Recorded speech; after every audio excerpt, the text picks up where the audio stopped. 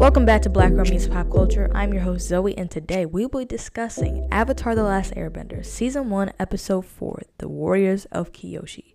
But before we get into that, I would like to remind you to follow this podcast on Spotify and or Apple Podcasts. And when you do so, don't forget to hit the notification bell so you get notifications every time I post. Also, you can follow me on Instagram at blackgirl_meets_popculture for more information about this podcast.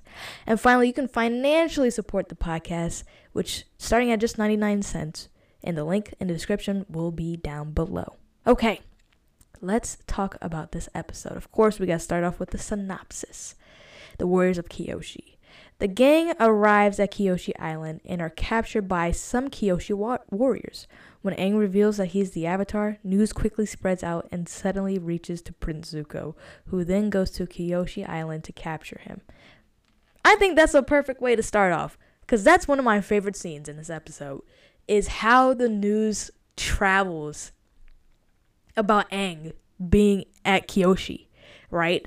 I don't know why, but I love the device that they use with the fish. So basically what happens is it starts with a guy at the dock, and he's like, oh, did you hear? He's talking to somebody, handing over the fish. He's like, oh, did you hear that the Avatar's on Kyoshi Island? Then that guy that got the fish on the guy at the dock, shows up at a market, hands over the fish, and he's like, yo, did you hear about the Avatar to Kyoshi Island? Guy pays for it, and then he cooks it, and then it ends up on Prince Zuko's plate, and he's like, did you hear that the Avatar's on Kyoshi Island? He's like, what? I loved it, man. I thought that was very creative. I didn't expect something like that. I as soon as I saw it, I instantly noticed. I'm like, oh, okay, I see what you're doing here, and I like that. But overall, this episode, basically, Aang is a cocky brat. Basically, Aang is a cocky brat, and everything starts and begins with him and his faults. And yes, he's 12, but my goodness, for some reason it didn't click in his head, because he had no problem. First of all, they went to go ride that koi fish, right? And then they get caught. And I love how they use that fish. I forgot what it's called. It starts with a U, but they use that fish that Aang was running away from. They use that fish, and it comes back to be used on Prince Zuko, right? For the stop the fire, and to be used on Prince Zuko and his men so they can escape. But everything that happens in this episode starts and begins with Aang. He put the people of Kyoshi in danger, because he shows up, he's like, and he nonchalant's like, yeah, I'm the Avatar. And I'm like, okay, I can let it slide to a certain extent because he's 12, right?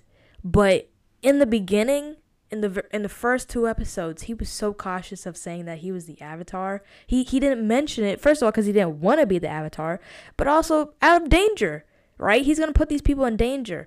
And then in episode 2, what we see, and I mentioned, is that we see when he and Zuko are fighting in the Southern Water Tribe in front of all those people, he notices how wild Zuko's fire is. And by the way, that ties in perfectly to what happens later when Aang starts to learn firebending.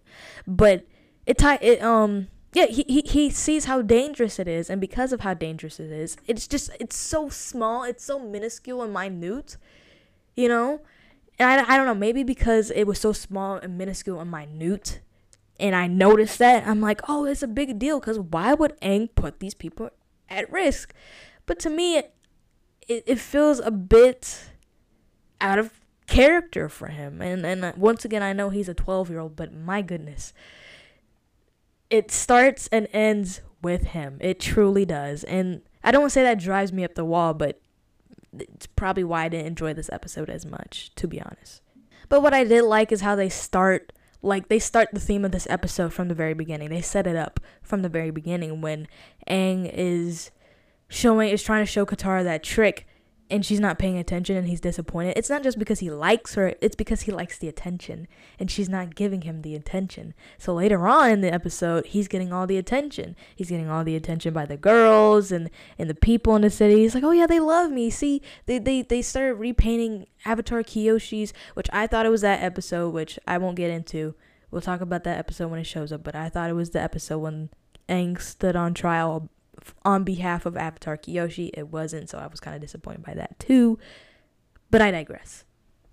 But when it comes to the attention, I don't want to just harp on the negative parts of this episode, but when it comes to the attention, I love the scene between Aang and Katara when they're arguing. He's like, yeah, I'm gonna ride the koi fish again, and then she's like, okay, acting like she's unbothered, but she actually is bothered. I really like that. They argued, and for those of you who know about the future of the show, they argued like a married couple, and I enjoyed it, because it just really, what it really shows is how Katara is too mature for the boys, basically. And then we later see that with Sokka and Suki and how mature Suki is. Obviously, girls mature. This is a biological thing. This is a scientific fact that women or girls mature much faster than boys do. And you just see it. It's written all over the place, especially with Sokka's out-of-the-pocket misogynistic remarks, which I liked how it only took 4 episodes for that to go away. I hear some people, especially now, want to be very progressive. It's like, oh, Sokka's so misogynistic. Yeah, no, duh. It's in tune with his character. You know where he grew up? He grew up in the southern... in the Southern Water Tribe. I almost said Southern Air Temple. The Southern Water Tribe, where he was the only man, basically. He was the only one that could protect people. That was his job, right? And don't forget, he's the older brother to Katara. So when Katara started taking up and started protecting herself for both of them, he got frustrated because this is one goal.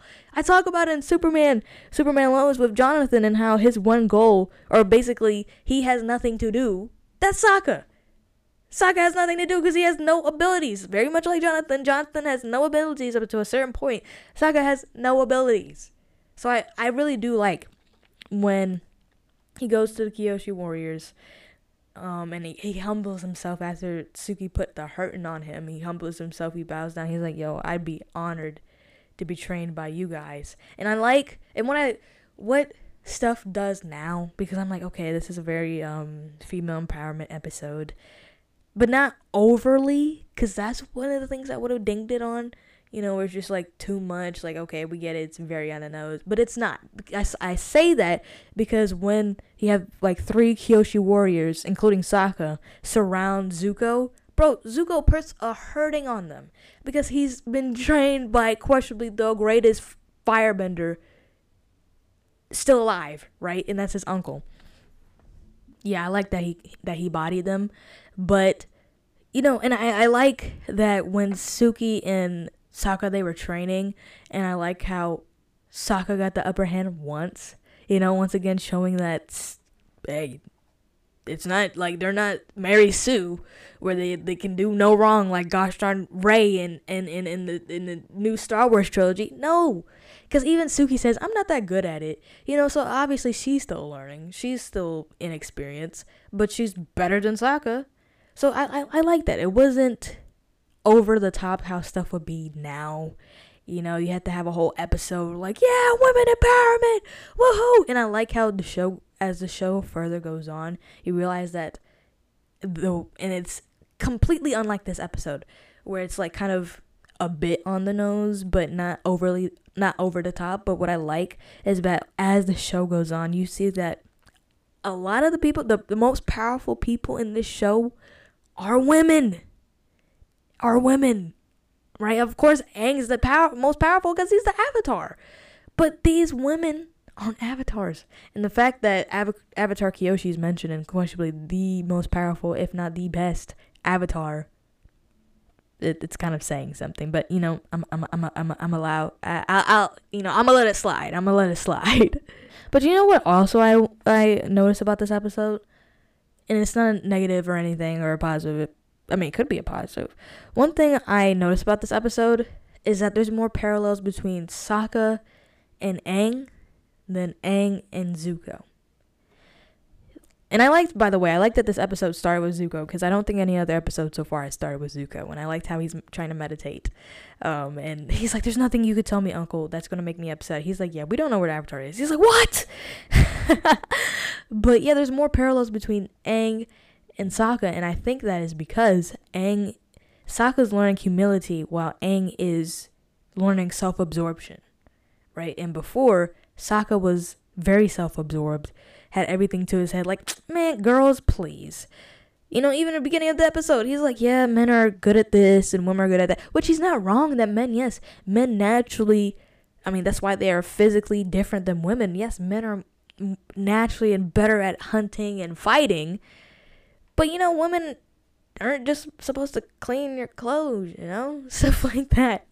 But yeah, it's vice versa. Aang in the beginning is the humble one. Sokka's the cocky one. Now we've kind of flipped it, but Aang's coming back down, from where he's been. I don't know. I still can't get over that Aang thing, because to me, it's like he never wanted to be the Avatar, right? So I think I like how he's seeing the benefits of being an Avatar, or the Avatar, but I don't know. It still kind of bothered me. But what I do like about this episode, coming back to Aang, because it all starts and ends with Aang, and I said that in the beginning, is that when Aang notices, and this is what they did in the second episode, when he notices Zuko and the damage that his fire can cause, I love that Aang flies away and he's looking at all the destruction. And Kyoshi Island, first in the beginning, it was a reminder of, or not a reminder, but an acknowledgement to him, like, hey, being the Avatar is not that bad. But when seeing the destruction is a reminder of why he never wanted to be the Avatar in the first place. He can't live a normal life as a 12-year-old, however normal that is for an airbending monk, right? So I liked that he flies over and, he sees the destruction, and once again, you just see how Aang is just a harbinger for destruction. And it's really sad when you think about it. It's pretty sad, but it's very well written. So yeah, let me get down. We'll go down to the rating system, but first I have to talk about my favorite quote of the episode. And for once, it didn't come from Prince Zuko himself. It came from Suki. And it's when Sokka somehow realized that he had to leave. By the way, how did Katara know Zuko's name? Maybe I missed something, but I rewatched a clip from from the second episode when Zuko shows up. He never announces himself. Maybe it's because, he's a Fire Nation prince, but the Southern Water Tribe is so detached from the outside world, as well as Kyoshi, because, by the way, they mentioned Fire Nation spies. That plays into season 2, which I like the little setup. It's very subtle, but yeah, that was just a subtle nitpick about Zuko. Somehow Katara knows Zuko's name.